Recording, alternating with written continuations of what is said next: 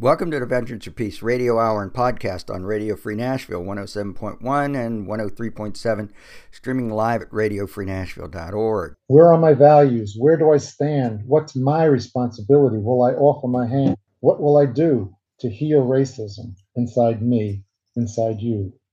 Who will I be? What will I do to heal racism of me and inside you? Because it lives inside all of us, because we've all been brought up in this country, which, as we've determined, hopefully through a lot of his poems, a country that has racist values since day one. It wasn't about equality and equity and fairness and justice for all people. Never was. That was Roberto Schiraldi, poet, activist, and counselor. And we will hear more from Roberto as he is interviewed by our friend and Veterans for Peace comrade, Carol Trainer, of the Veterans for Peace chapter in Louisville, Kentucky, on her own radio show. But first, my name is Jim Wollenkamuth, and I'm here with fellow Vietnam veteran Harvey Bennett. We're members of Veterans for Peace. Veterans for Peace is an international organization of military veterans and allies whose collective efforts are to build a culture of peace, humanity, equality, justice. Just go to veteransforpeace.org. This radio show and podcast is on stations across the country thanks to the Pacifica Radio Network. We're also on SoundCloud, Anchor Podcast, Spotify, and your phone podcast app. Just search Veterans for Peace. The Veterans for Peace Radio Hour and Radio Free Nashville are supported in part by the Green Party of Tennessee, bringing some common sense into the bipolar world of American politics. Go to greenpartyoftennessee.org. While the mainstream media, YouTube, Twitter, and other platforms are censoring voices of activism and dissent, we will continue to share those voices who stand up against the establishment, who stand up against the military, industrial, congressional, media, corporate complex, who stand up for us, the global us. So before we get to Carol Trainer's interview with Roberto Schiraldi, Harvey has some big news and an update on the Golden Rule coming to Charleston, South Carolina in just days. So Harvey? We've got a full slate for them, considering starting on Saturday morning. They actually get in Friday sometime, Friday afternoon. Saturday morning, Mayor of Charleston is coming down to the dock to welcome him to the city. So we're hoping to get some local TV coverage of that. I was really surprised, but it's an election year, so maybe that's why. Anyway, we're excited about that. Exactly. So that's great. That'll be a good photo op. We're going to do a walking tour of Charleston. You've been to Charleston. I mean, it's very charming. But we're going to go to significant markers and sites related to the slave trade, and the practice of slavery, and even the treatment of supposedly freed slaves. So there's the Denmark Vesey. There's a real interesting thing on this fellow, Robert Smalls, who most people haven't heard of, but he was a slave who hijacked a Confederate ship and sailed it to Beaufort, gave it to the feds. It's a pretty cool story. So they have something on that. And then when they made this concert hall, number of years ago, they discovered like 36 buried slave corpses. And so they're building a memorial there for that. We're going to go by that. And then, then we'll take the tour. We got these DSA folks that live in Charleston, know the place real well. So we're just going to go along for the ride. And that's the Democratic Socialists of America. Yeah, these people have been wonderful. I just can't say much more good about them. Anyway, then we'll probably have lunch while we're doing that out somewhere in Charleston, and then come back, and then we'll get a break until 6 p.m. and we'll be at the Tin Roof. And that's billed as a special event, a reception for the crew, and also an interactive art issue. So we're going to have the documentary, the short version of the documentary probably, and Helen is going to talk. And I don't know how long all that will take. I'm not sure how long her addresses usually run. She's it as far as people giving speeches. I mean, if pressed, I could do something. I had an op-ed that I submitted and it never got printed, so I could always read my op-ed, that kind of thing. Yeah. But, so I've got a pretty good playlist together of great anti-war songs and peace songs. Everything from Peace Train, to Bob Dylan, you name it, and some newer stuff. And then, so that'll be just sort of background music while we're doing the artwork and stuff. Basically, what we want to accomplish there is, give basic information for the people who aren't In fact, DSA doesn't know that much about it. It'll be information for them too. But then we've invited quite a few people, and I think we're going to get, Kathy's gotten a lot of interest, people she's called. So that's going to be fine. And they've got bar food there and all that. So that'll, probably last till 8, maybe not quite that long. Who cares? And then Sunday morning is going to be the most important event probably of the weekend in terms of the Golden Rule and funding, because they're going to be at the Circular Church. I think it may be the oldest church in the city. It's very historic, and it's extremely progressive. It's a United Church of Christ, just a wonderful group. They're very active in the local Charleston area justice ministry. They're just great folks. So we have a slot from 9:30 to 10:30 before their service. And I think it holds 40 people. And from what I hear, it's jammed every time. So yeah, and it's live streamed, and it's Zoomed, and it's because a lot of the people there are still not coming because of COVID concerns. So a lot of those people will be watching it on the Zoom. I just found United Church of Christ, the Circular Church. Yeah. And they say, join us for Sunday worship weekly on our YouTube channel. Okay. So they have a YouTube channel as well. Yes. So it could be that it's called Conversations in Prayer or something like that they have before each service. So maybe that's in YouTube too. Wouldn't that be cool? That would be cool. But anyway, one of the DSA people is very involved with that congregation and really knows them well. So she's going to really help Helen deliver it in a way that will appeal most to them. And what church is that again?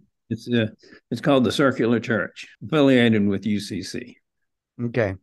Anyway, so that's going to be a big event. And then at that event, we're also going to pitch our picnic, which will be later that afternoon, as well as our boat tours, which will be pretty much available all day Sunday. And who knows, maybe even a sailing.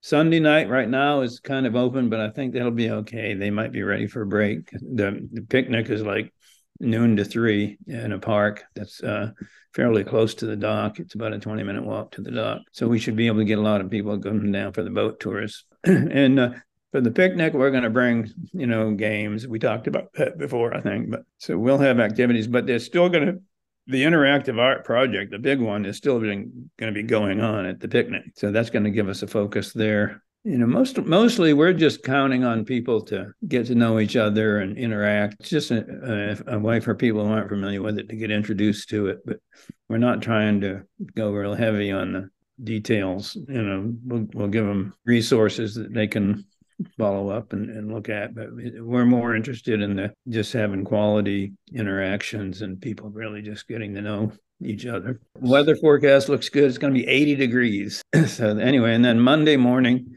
is Burke High School, and they've got a busload coming down to have a class at the dock and do boat tours, and hopefully they'll get to play with the sails and stuff like that. And so that'll be very interesting because these are kids who are really, it's essentially 99% Black and pretty low income. So these are kids who don't get to go out on marinas very often, let's say. Right. Very good. So how far away is Burke High School from? It's less than a mile. It's less than a mile. They were going to walk, but I got a call or an email Friday saying they're going to have a bus that brings them and drops them off, takes them back. So they'd probably be down there for an hour or so. 5, and they'll get to tour the boat. Yeah. And they take turns. Yeah. Doing it. And she thinks that the boat would be something that they'll really remember. And I agree with that, rather than sitting in a classroom and hearing about it. Oh, for sure. Yeah. There's also another school, private school, that one of the DSA members teaches at, and he's interested in his students having some experience. So we may end up having them come down and do a tour and a class on the dock as well later that afternoon. And then Monday night, we're at the main library auditorium downtown. It happens to be basically almost next door to the Mother Emanuel AME Church. So we're going to be stopping there and paying our respects. And then we got guest speakers for that one. We've got Marcus McDonald from Black Lives Matter. We've got this guy, Professor Kerry Taylor, Citadel Professor of History, who's one of the co-chairs of the South Carolina Poor People's Campaign. And he works at the Citadel. Yeah. He was very interesting because one of the DSA people gave me his name and said, he's great. He does this history tour, labor history tour, and he's real, he's a real radical and all that. And he's at the Citadel. Oh, really? Anyway, so I got his contact info through the Poor People's Campaign. And I wrote to him and told him about the Golden Rule coming and that, and explained what the Golden Rule was. And I mean, like, later that day, I got this email back. I love the Golden Rule. And then we've got a fellow who's head of the Charleston Climate Coalition. And he has actually done some homework because I sent him links to the Veterans for Peace project working group on climate and militarism. So he was excited about that. So he'll be speaking. And then either Helen or Jerry will speak. And they also start out with, I would imagine, the short version of the documentary. So, and then we're going to open it up to Q&A, and a lot of the people that have said they want to come are going to be asking questions because they're really interested. Just from reading the flyer, they say, "Oh, I've got to do this." This looks fantastic. So hopefully they'll get enough donations to pay their way, whatever. But yeah. So that's going to be it. And then the next morning they head off. We've been hoping to get some clergy together to give them a send-off because they call Charleston the Holy City, so we thought that would be appropriate, but that's still not a sure thing.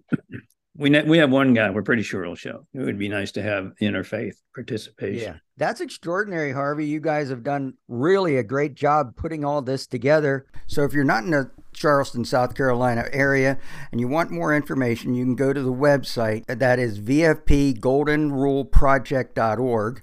Also, check out the Facebook page because I know I've watched live streams from there. Just search Veterans for Peace Golden Rule Project and you'll get onto the Facebook page. Okay, so there's Harvey's update. We appreciate that and we send him good luck because it's going to be quite a weekend. And so now we will turn the show over to Carol Trainer of the Veterans for Peace Chapter 168 in Louisville, Kentucky, and her interview with Roberto Schiraldi. Welcome to the Veterans for Peace Radio Hour.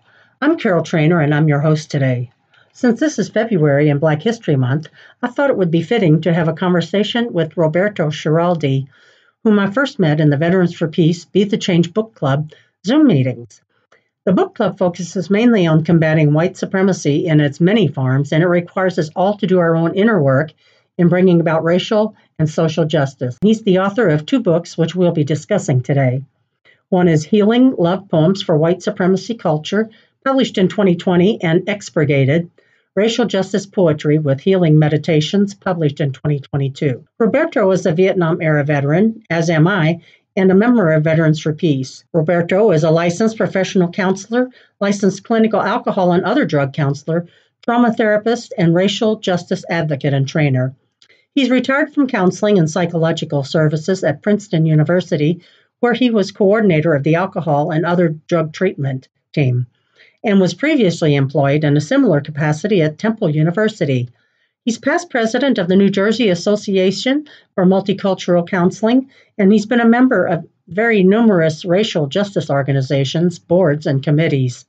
He's a pipe carrier in the Sicangu Lakota Native spiritual healing tradition. Congratulations on your books, Roberto, and thanks for joining us today. Thanks, Carol. Yeah, I'm looking forward to being here and being with you. It's been a journey for us both, so I'm excited now. Finally, get these books out so we can start supporting some folks.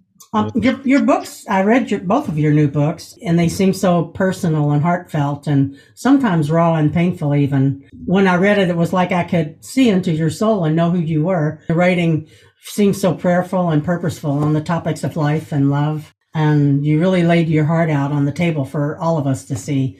And so I'm really curious as to why you chose to write these poems. Well, thank you for saying what you just said, because the word that comes up for me is the word vulnerable. The title of my first book is Healing Love Poems for White Supremacy Culture. The second one is Unexpurgated Racial Justice Poetry for with healing meditations. And to me, the answer to all the issues that we've had all through the beginning of this country and certainly currently now, and especially in light of Tyree Nichols just getting beaten to death, another black man dying. That's why I wrote the book. Black History Month should be Human History Month, because we still haven't made things right. And so these books are both ways of hopefully helping each of us to look deep inside ourselves. Because to me, if we're not part of the solution, we're all part of the solution, we're all part of the problem. So the books is about supporting each of us and looking deep inside ourselves, because we're all subjected to racism, white supremacy value systems from growing up in this country. So that's not about blaming anyone or guilt tripping. It's just, that's the facts. And if we're willing to look at the truth, then we can really begin to heal, because we've never really done what we need to do to really heal the issue of racism in this country. And I don't see it happening until we are brave enough to be vulnerable, because vulnerable to me is the essence of love. And the best way I can be loving to myself and others is to be willing to be brave enough, like you said, which you have too, because I've heard you and I've seen you, and you even doing this, radio program, So to be vulnerable, share my feelings, not try to pretend, not try to stay up here in my brain, but to share my vulnerable feelings. That's the way we can get close to ourselves and have a hope of healing things. So that's really what I did with the books. The first book was was a lot of older poems that I started a long time ago when I was in the service to help myself stay somewhat sane during the Vietnam thing, because I had been in the peace movement when I got drafted, and then during my combat medic training, and then after basic, and then the neuropsych training, we would sneak off the post at night to work for the underground paper, and because we were printing letters from the GIs that were over in Vietnam, and the letters were so excruciating because they were talking about the atrocities that they were either part of, witnessing, and it was about speaking truth. And so that's when it started. I started writing poems to help myself stay sane, somewhat sane. I wouldn't say sane, but it was somewhat. I really love it that you were part of that underground letters. That's amazing. I didn't know that about you. And it was really interesting that you said that we shouldn't have a Black History Month. We should have a Human History Month. And that's so true after all these years that we still aren't there yet. We need Black History Month. We need Native, because we haven't made it right with Native, the indigenous ones. They were the first ones that got, the genocide and massacre of the people who were there. So we need that to at least honor the truth, but of the folks, because one of the big problems is that white supremacy means white people are supreme and all other people are not. All other life is not. And so until we acknowledge that was the true value that started this country by white men who are God's anointed ones, small g, because I don't think God would have anointed people to come over discovery, which was already discovered because we had people living here for thousands of years, and then manifest destiny, see this shining sea, all life is expendable. That's what the values are. That's set by wealthy white heterosexual else. And so that's why, to me, it's so important that especially us especially wealthy, I'm not wealthy, wealthy white heterosexual males stand up and speak the truth and say, hey, this is what founded the country. These are the values. We need to change that and claim new values, which means the new values meaning all life is sacred, worthwhile, worthy, important, valuable. And I'm no better nor worse than that insect, that tree, that plant, that child, that woman, that all life is sacred. Imagine how different our life would be if that was the core value and the mission of our families and our churches and our schools and the military and the government. But it's not. It never has been. All life, we the people never meant all the people. It meant all the wealthy white heterosexual males. Exactly. From your writing, I can tell you've done a lot of introspection, and that it's very clear in your books that you've done a really deep research and searching of your soul and yourself, over the years. And you wrote a little bit about that in one of your poems that we'll hear a little bit later. So I'm just wondering, what was the catalyst for writing your books, Healing Poems and Expurgated? I was sitting in there's one of these huge bus trams they had. We were waiting for the choppers to come down to carry in the stretchers of the wounded and traumatized GIs from Vietnam. And again, I was just sitting there thinking how crazy it was, what was going on. And specifically, there was a guy on the psych ward that I worked on, because I worked on the intensive care psychiatric unit, which with the fellows who were traumatized over there. And he was a black man who it was like it reminded me of the Muhammad Ali, when Muhammad said, I don't have any quarrel with those people of color in Vietnam. Why do I need to go over there and kill them? And because that's what this guy was saying. This guy actually was a minister of defense for the Black Panthers, and he was trying to get a psychiatric. Well, he just didn't want to do it. He wasn't willing to be part of the war machine anymore, and that's why he ended up in the psychiatric unit. And he taught me the impossible position of a person of color, especially back then, but it really hasn't changed that much, who was forced to go kill other people of color. And when in this country, the folks of color are still not treated right. So it was just the insanity of that moment really struck me. And that's when I started writing. And a lot of these healing poems and unexpurgated more recently are ways for me to get, again, it's selfish. It's about me trying to stay sane and dealing with all this, because it gets me so upset. But I think what you've went through and what you've written about your own experiences is really helpful to others to try to understand and maybe help them on their pathway to understanding. The hope, Carol. That's the hope. Whom and what do your books address? The first, especially with the healing love poems, I really want to help people understand why it's so important to use the term white supremacy, especially white supremacy, cultural values, because we don't know really, we aren't not taught what that means. Which again, it should be taught to every school and to every child early on. White supremacy meaning white supremacy, wealthy white heterosexual values of power, wealth, control, competition to be number one, no matter who you need to walk over to get there, elitism, entitlement. Those are traditional white supremacy cultural values. That's what runs the country, started the country, still runs the country. We still have wealthy white men who are not being held accountable for all the money they make and the taxes they don't pay, like the rest of us do, and that's okay. So as long as that's not, unless some brave, wealthy white man, there's a poem I'd like to read later about that, is willing to stand up and start the ball rolling, saying, I acknowledge I've been part of this system. It was started with these values, to confront it, to make things right, so that we can all live together harmoniously. I was just wondering, maybe this would be a good time to go into that poem. Brave white man? That's good. Since we were just speaking about it. Okay, so this poem is One Brave Man. Since the beginning of time, we men have feared ourselves, each other, women, animals, Mother Earth. Why else would we feel the need to lord power over all things? And a group of wealthy, landowning, white hetero males, hetero with question mark, stiff as boards, wearing fancy ruffles and wigs, established a government on the surface with liberty and justice for all, really for themselves. Not for Native people, not for Black folks, not for women, not for the animals, not for the Mother Earth, power over all but themselves.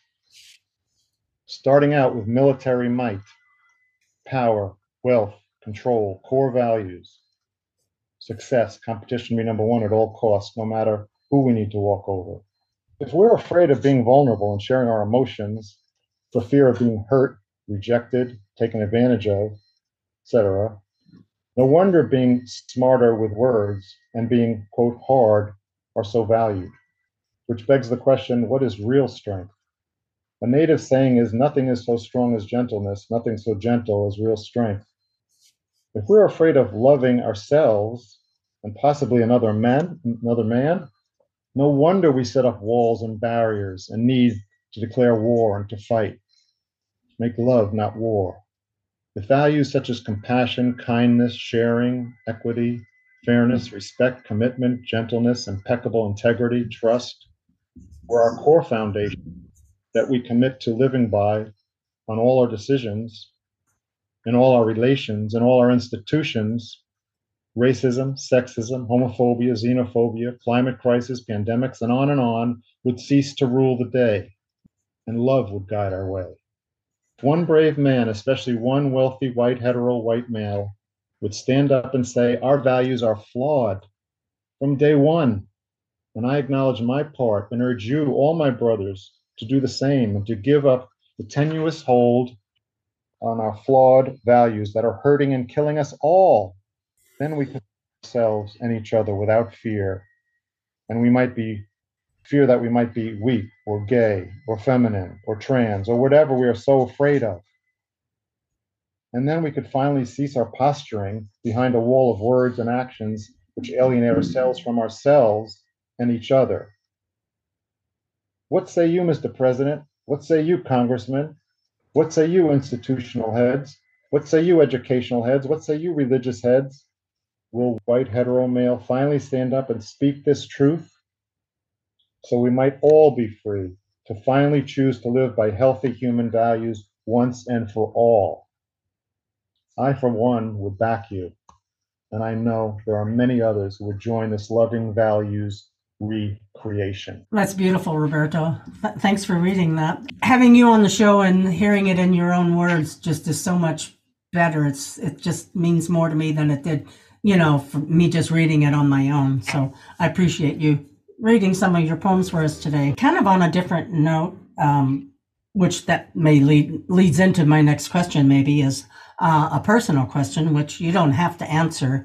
But I was just curious. You switched your name from Robert to Roberto, and I was just wondering if that name switch had any significance for you. Actually, thanks for asking that. It has had a lot of significance for me. I wrote a poem called "Coming Out," and it was during a period of my life. It was after the service, and I was going through a lot of trauma myself from my own background, my family background, and other things. A lot of decisions I made that I wasn't proud of. I'm feeling like a coward because I hadn't stood up a lot of times when I needed to. Yeah, I had black friends, I had gay friends, I had whatever. I stood up for women, but not nearly enough. I never felt brave enough. So I felt like I was a sham and I was a lie. And that's why I wrote this poem, Coming Out Party. Bob is dead. Long live Roberto. Bob was a child. Roberto's an adult. Bob walked in fear. Roberto walks in love. Bob was dishonest. Roberto's honest.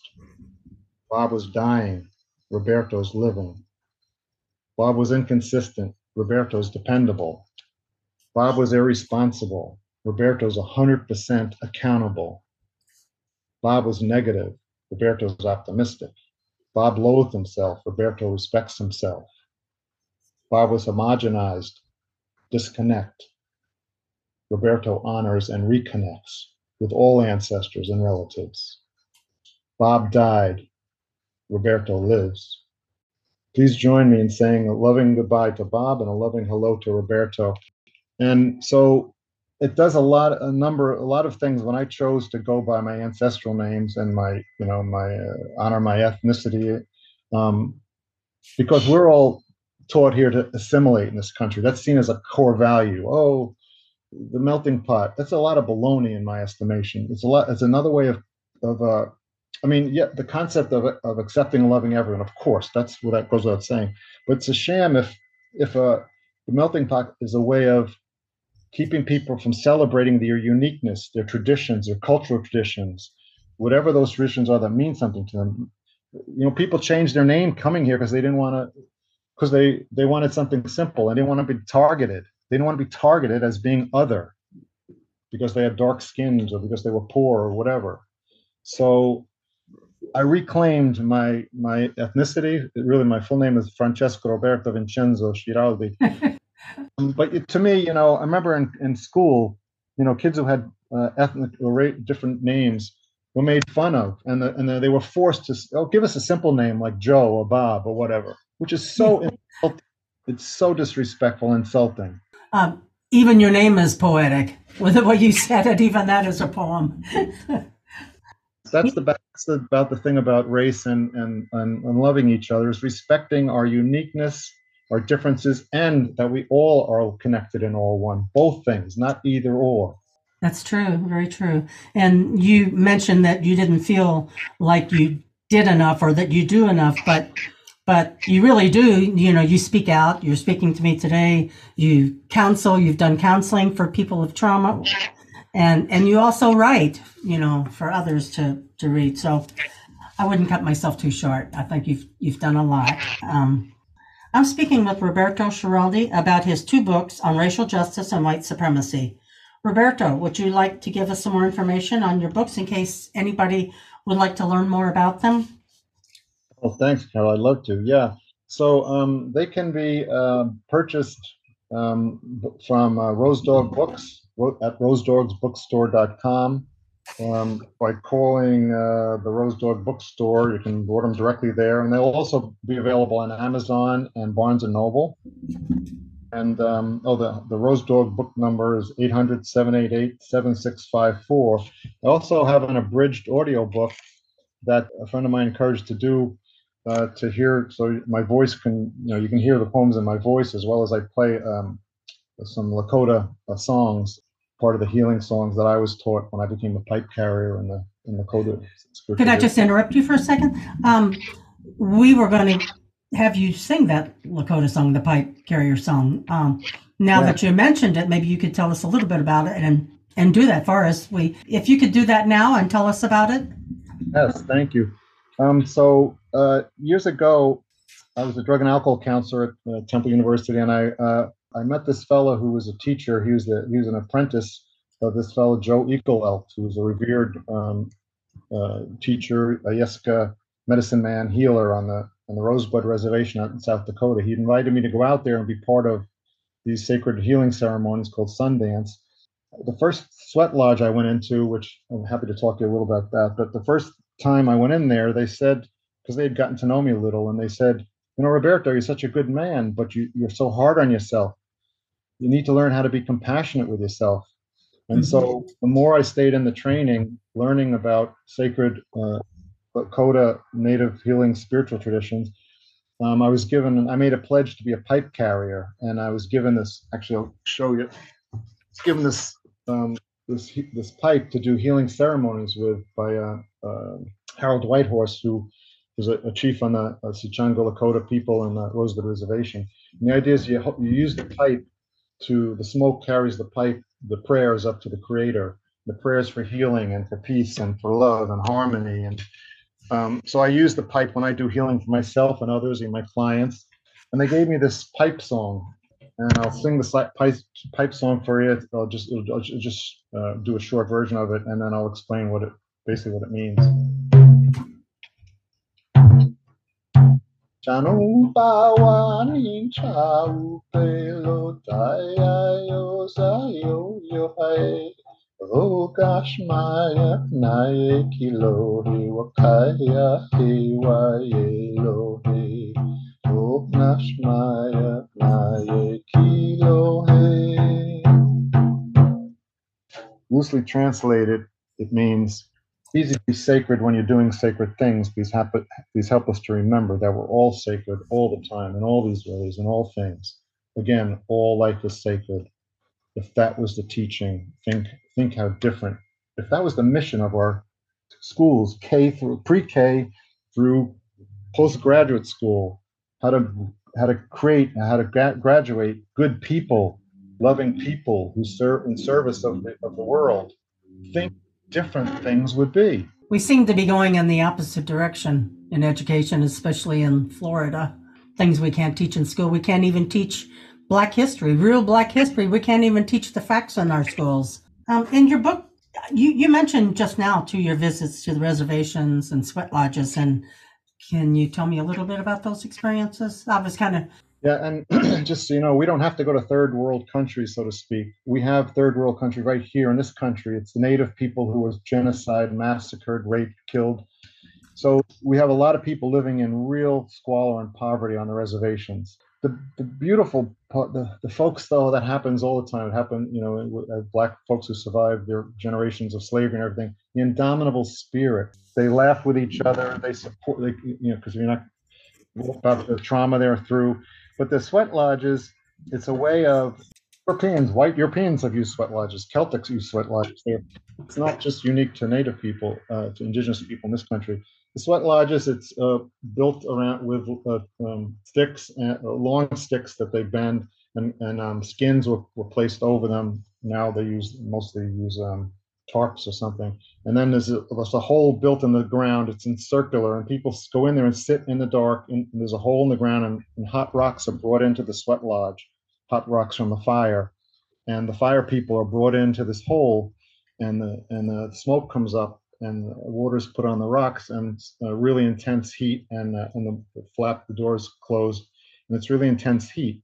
And the idea is that we are connecting with the Earth Mother. We're going to the womb of the Mother Earth to be connected to our roots, to be connected to the connection to all of us. One of the Lakota terms is Matakia Yasin, meaning all my relatives, all my relations. We're all connected. We're all one. All the great traditions have taught that. All the great spiritual traditions have taught that we're all one. We're not. If we could just see that we're all in this together, that's the healing. So the sweat lodges, people would share their problems, their secrets, their stories of love and inspiration. So it's just a beautiful healing opportunity, and I was really blessed to be part of that, and will always carry it now inside me. Thank you. I'm speaking with Roberto Schiraldi about his 2 books on racial justice and white supremacy. Roberto, would you like to read a few poems for us? I'd love it, Carol. Thanks. I know a lot of this stuff brings up pain inside us, and a lot of times it's hard to listen to this. If we're brave enough to do that and look in the mirror, then love will just keep growing and growing inside us, and then we can share it with others. So this poem, actually, we submitted it's in the first book, The Healing Love Poems. We submitted a proposal, a truth and conciliation / transformation proposal to the President of the United States with some selected Congress people that we thought would make a great inaugural truth and conciliation, truth and transformation commission in this country, because we've never had that in this country. They've done it in Canada, Africa, other countries, and it's really been a significant part of, can be a significant, because in that process, we call it truth and conciliation, not truth and reconciliation, because there never was. Reconciliation suggests that there was actually a harmony in the beginning. There never was. It's not returning to something that never was. So it's about the leaders making amends for the atrocities that were committed and are still being committed every day, and to try and do our best to come up with healing strategies, reparations, if you will, to make things right. The basis, we kept teaching the truth of those things, then we could start healing. Without that, I don't see how healing would ever be possible, because we're not speaking the truth. It's kind of like you want to say it one time and not have to think about it anymore because it's too painful. I get it. It's very painful. But if we have this color skin, we don't have to be dealing with that every day. Folks who have different color skin have to deal with it every day. So here's a poem related to the truth and conciliation. It's called Truth and Transformation, transforming our inner selves and transforming the world around us. Truth and transformation, a most important consideration to heal wounds here and in our nation. James Baldwin said on race, can't change what we don't face. We have to teach our young ones about the hierarchy of race, the values that founded this country and continue to rule the day, with dark skins a huge price to pay. We must each do our parts, looking deep inside our hearts for peace and justice to ever be. Love can set us free. Truth and transformation, it's important that we name painful past and present, not for blaming or for shame, but to heal and build trust. We must acknowledge and make amends if we ever truly hope to be equals and be real friends. If I, as a white man, will keep on peeling layer after layer of white supremacy and how I'm feeling, and if we truly ask and listen to the folks who've been oppressed, we'll learn the steps to take to finally fix this mess.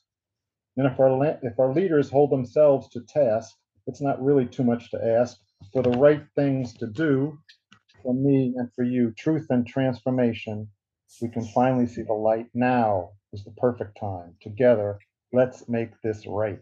Thank you, Roberto. You mentioned James Baldwin, and I would recommend anybody to read some of James Baldwin's books.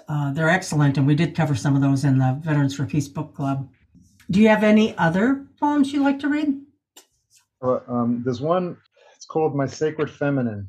We men have been so programmed to be hyper masculine because we're so afraid.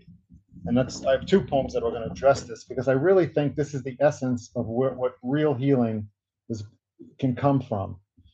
If we men are willing to speak the truth about our vulnerability, because I really think that's where it started, since the beginning of time.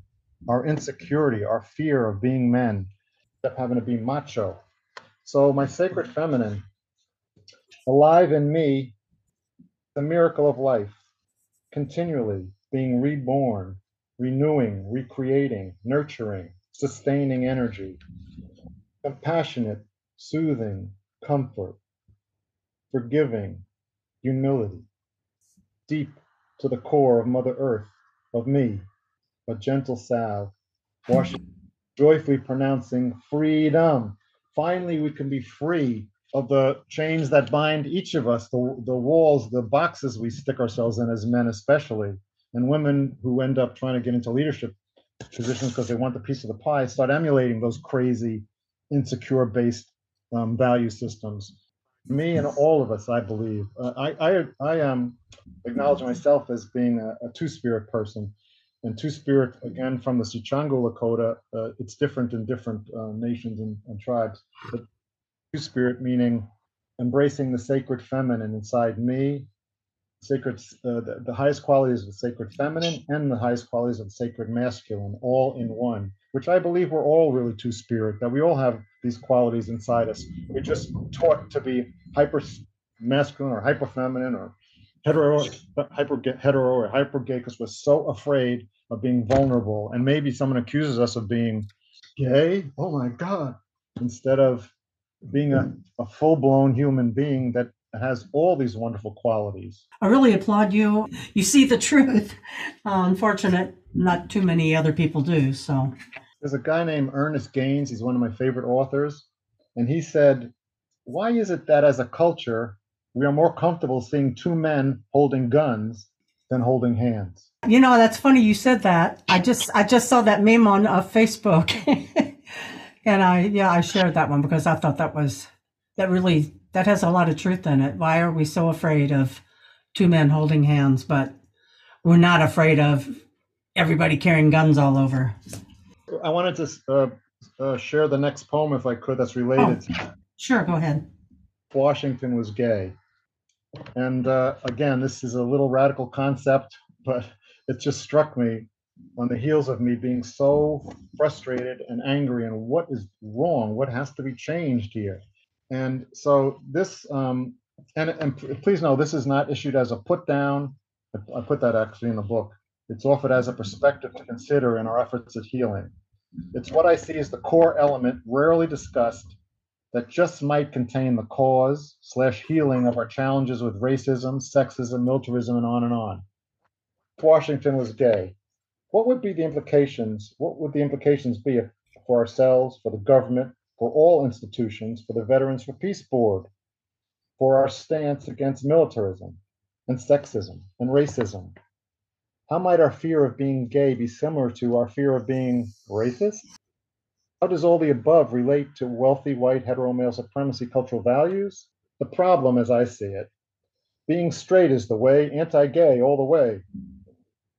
Since day one, macho man, suit of armor, rusted can, safety we seek, protection our task, so we wear a mask. Alienation from ourself. Put our feelings on the shelf. Put our feelings on the shelf. We're human, we have feelings. Alienation from ourself. Only one way out, by going all in, acknowledging our fears, releasing our tears. Honoring our feelings finally bridges the gap.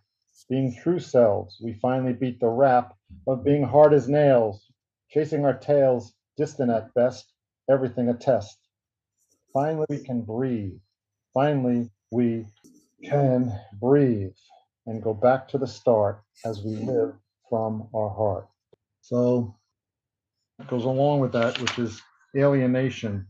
Yeah, I already said it, alienation from ourselves, which this guy, Gabor Mate, a healer for around trauma, and I'm a trauma therapist, so it's particularly got my attention. He's an excellent writer if people haven't heard of him. Yeah, and he has a 3-part video series on healing from trauma, and he says that the greatest trauma, and he's not minimizing all the other traumas like racism, sexism, sexual assault, but he's saying the greatest trauma is being alienated from ourselves, because we have not been taught that, again, back to all life is sacred, that we are sacred, that all life is sacred. And if we're taught that our essence is love, then we would share that love with all other beings, all other creatures, everything. Again, but we're not. Well, thank you, Roberto. There's one poem that I'd like for you to read because Veterans for Peace is involved in climate crisis and militarism, and I'd like for you to read that one, if you don't mind. I'd love it. Climate crisis, and militarism. Doctrine of discovery, God's anointed ones, manifest destiny, desecration of the land, for power, wealth, and fun. The original native ones, honoring Earth Mother, military might to control the other. People of color, animals, trees, pollution of water and air bring us to our knees. All life is sacred, the mountains, rivers, streams. Military power isn't what it seems. If we choose to use that power for recreating and preserving life, and check the arrogant greed, I'm going to say that again, and check the arrogant greed, bickering, strife. So, to live in harmony with all life, saving our children from the edge, this is the moment in time to make a lifelong pledge. To each do our part to replace each gun with flour. It's up to us right now to make this our finest hour. Taka Yasin, we are all in this together. All my relatives, we are all one.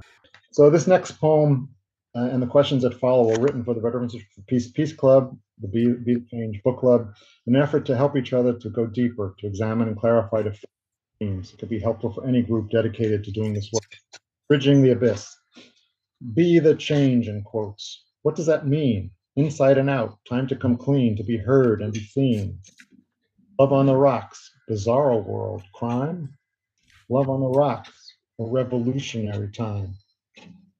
Love warriors caress, gently soothing the mess of the hurt inside. Am I willing to confess? Opening our hearts to clearer decision. So what good people in each of our vision? So what good people is each of our vision? Where are my values? Where do I stand? What's my responsibility? Will I offer my hand? What will I do to heal racism inside me, inside you? Who will I be? What will I do to heal racism of me and inside you? Because it lives inside all of us, because we've all been brought up in this country, which, as we've determined, hopefully through a lot of these poems, a country that has racist values since day one. It wasn't about equality and equity and fairness and justice for all people. Never was. That wasn't the initial. No. Questions we put in here is, what are my specific values for myself, and really owning them, being specific about them, and being really clear about that. And then, what are my immediate hopes for myself and for the folks in a group, any group? We're talking about the book club here, but really any group. What would be longer range hopes and goals, and what would be, if we're going to be part of a group, what would be the agreed upon guidelines, so we all know that we're on the same page. Otherwise, we spend a lot of energy and time trying to figure out this. People come in with different values and different mindsets and different goals. As a counselor, I'm sure you've had to deal with a lot of racial trauma. Yeah, tons. Yeah, I mean, I've been a trauma therapist since, again, through the beginning of working in the psychiatric units, but really now I consider myself more of a racial trauma therapist, because so many folks have been traumatized from living intergenerationally in a culture where it's not safe to be yourself, where you have to pretend, again, for lack of better terms, white supremacy values. And so teaching folks to heal the wounds by being, first of all, having a safe place where folks can talk about the pain, the fear of a Black mother having to send her son out there, knowing any day that someone could get killed very easily if they say the wrong thing or look the wrong way. Trauma of every day having to deal with this. When you go on the news and you see another black man being killed, and that's so many millions of black mothers worrying if it's going to be their kid. The trauma of living inside it with your relatives, your close relatives and their ancestors who have been through so much. So the trauma lives on and bleeds inside of us. So a safe place for folks to share about their feelings, their fears, their anger, their rage, because rage can be a feel from sexual assault. Oftentimes use the power of rage to get that out so they no longer feel victimized and afraid. Then you can return to the place of love that's inside each of us and the healing. So that's the essence of trauma healing and trauma counseling work. I try to provide a safe place where people can share whatever they want to say. They don't have to censor it, get it all out so it's not keeping inside poison. I cannot censor my own rage because it's in there. But when I get it out, then I can return to the place of healing, comfort, and love. You know, whenever you speak, there's always such a sense of calmness about you, and I'm hoping that it's going to rub off on me. I'm not sure if it will, but speaking with you is almost spiritual. You're just calm and so knowledgeable. And so I was wondering that I'd like to close on a short meditation that you wrote, and might be a good way to close out the program today. At the end of the Unexpurgated, I offer a number of healing meditations that I use every day to help me come back to the place of love. So I'll just read a short one. It's called, actually there's a few of them, but they're all related. I offer myself. So first of all, actually, let's start with doing some breathing, because the breath is the key to coming back home to ourselves. So let's just take some deep breaths. Breathing inside, connecting with our breath, our life force, connecting with our heart, the heartbeat of the Mother Earth inside us. Calming, soothing, comforting, beautiful safety of warmth inside each of us. Each breath, I offer myself, my support, my comfort, my courage, my action to the marginalized and the oppressed. I focus on justice and interconnected, and the light reflects off me to the world around me. I cultivate peace, and I offer it to all, regardless of how they receive it. I go inside, quiet, to the calm, the place of love inside me, inside all of us. And I share that calm and that love with all life around me. Mitakyasam, all my relations, we are all one. So in the fog, in those fleeting moments of clarity, when the fog lifts, I feel my connection to all other imperfect beings, and a deep serenity fills me. Thank you, Roberto. Did we cover your books completely? Just that the first half of the first book, Healing Love Poems, is all the poems, and they're divided into different sections. About what is white supremacy, so we can understand it better. Why the importance of using that word. What is love? And different about love. Poems about spiritual growth, because it's all about growing inside spiritually. Native wisdom. Nature, lessons from nature, and gratitude, because gratitude is such an important part of dealing with life. If we can stay in a place of gratitude. The whole second part of the book, though, is about if we want to take action. So there's a lot of essays and articles, short pieces, that theory of being able to take action, the theories of being able to heal from race.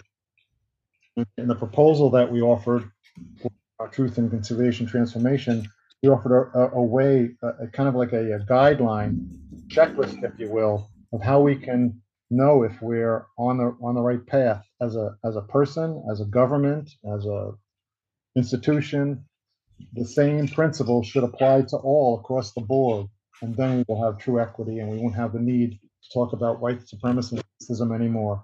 So that's what I have to share. I'm so grateful to you for this moment, Carol, to be able to talk about this stuff.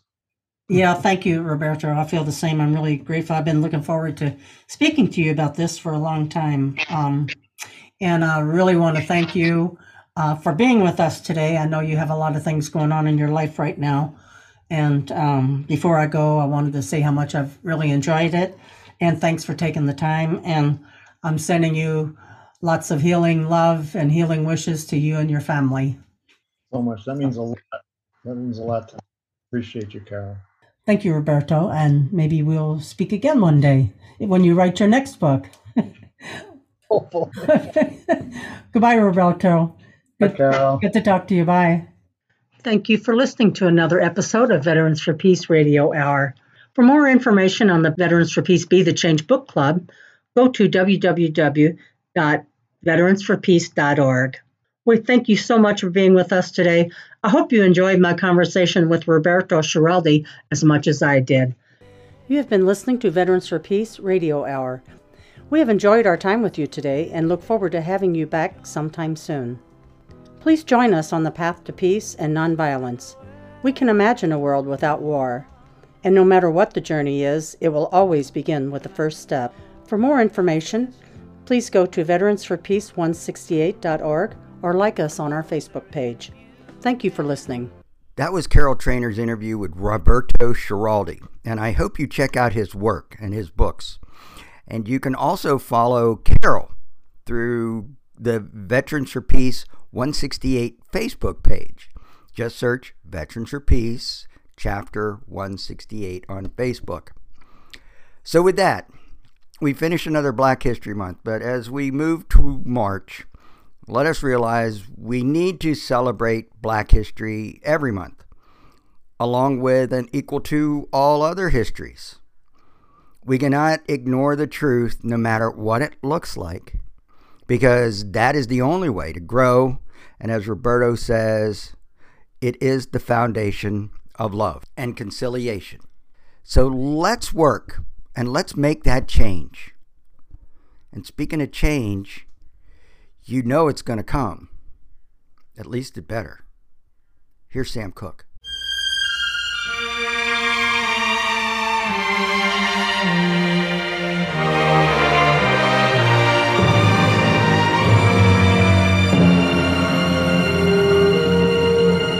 I was born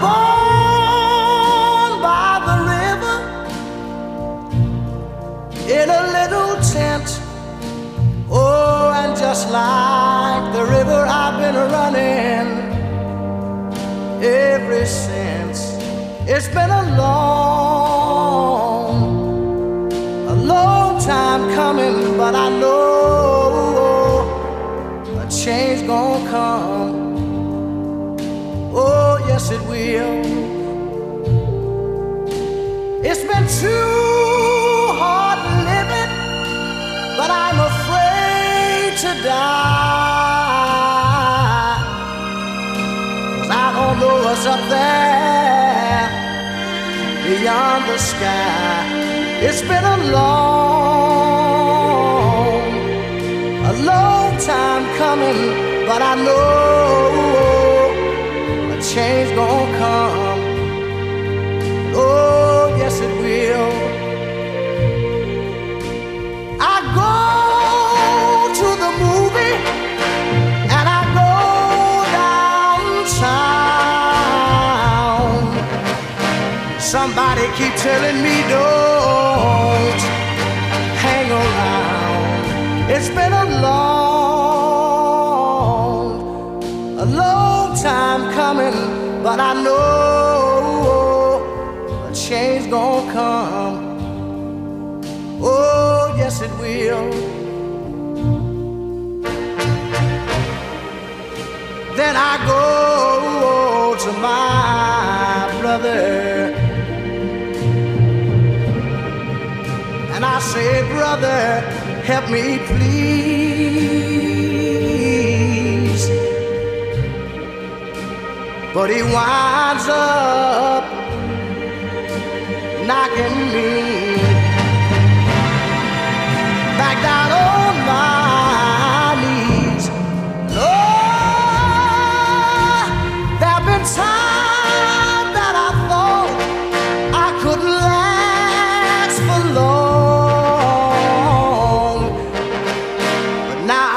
I'm able to carry on. It's been a long time coming, but I know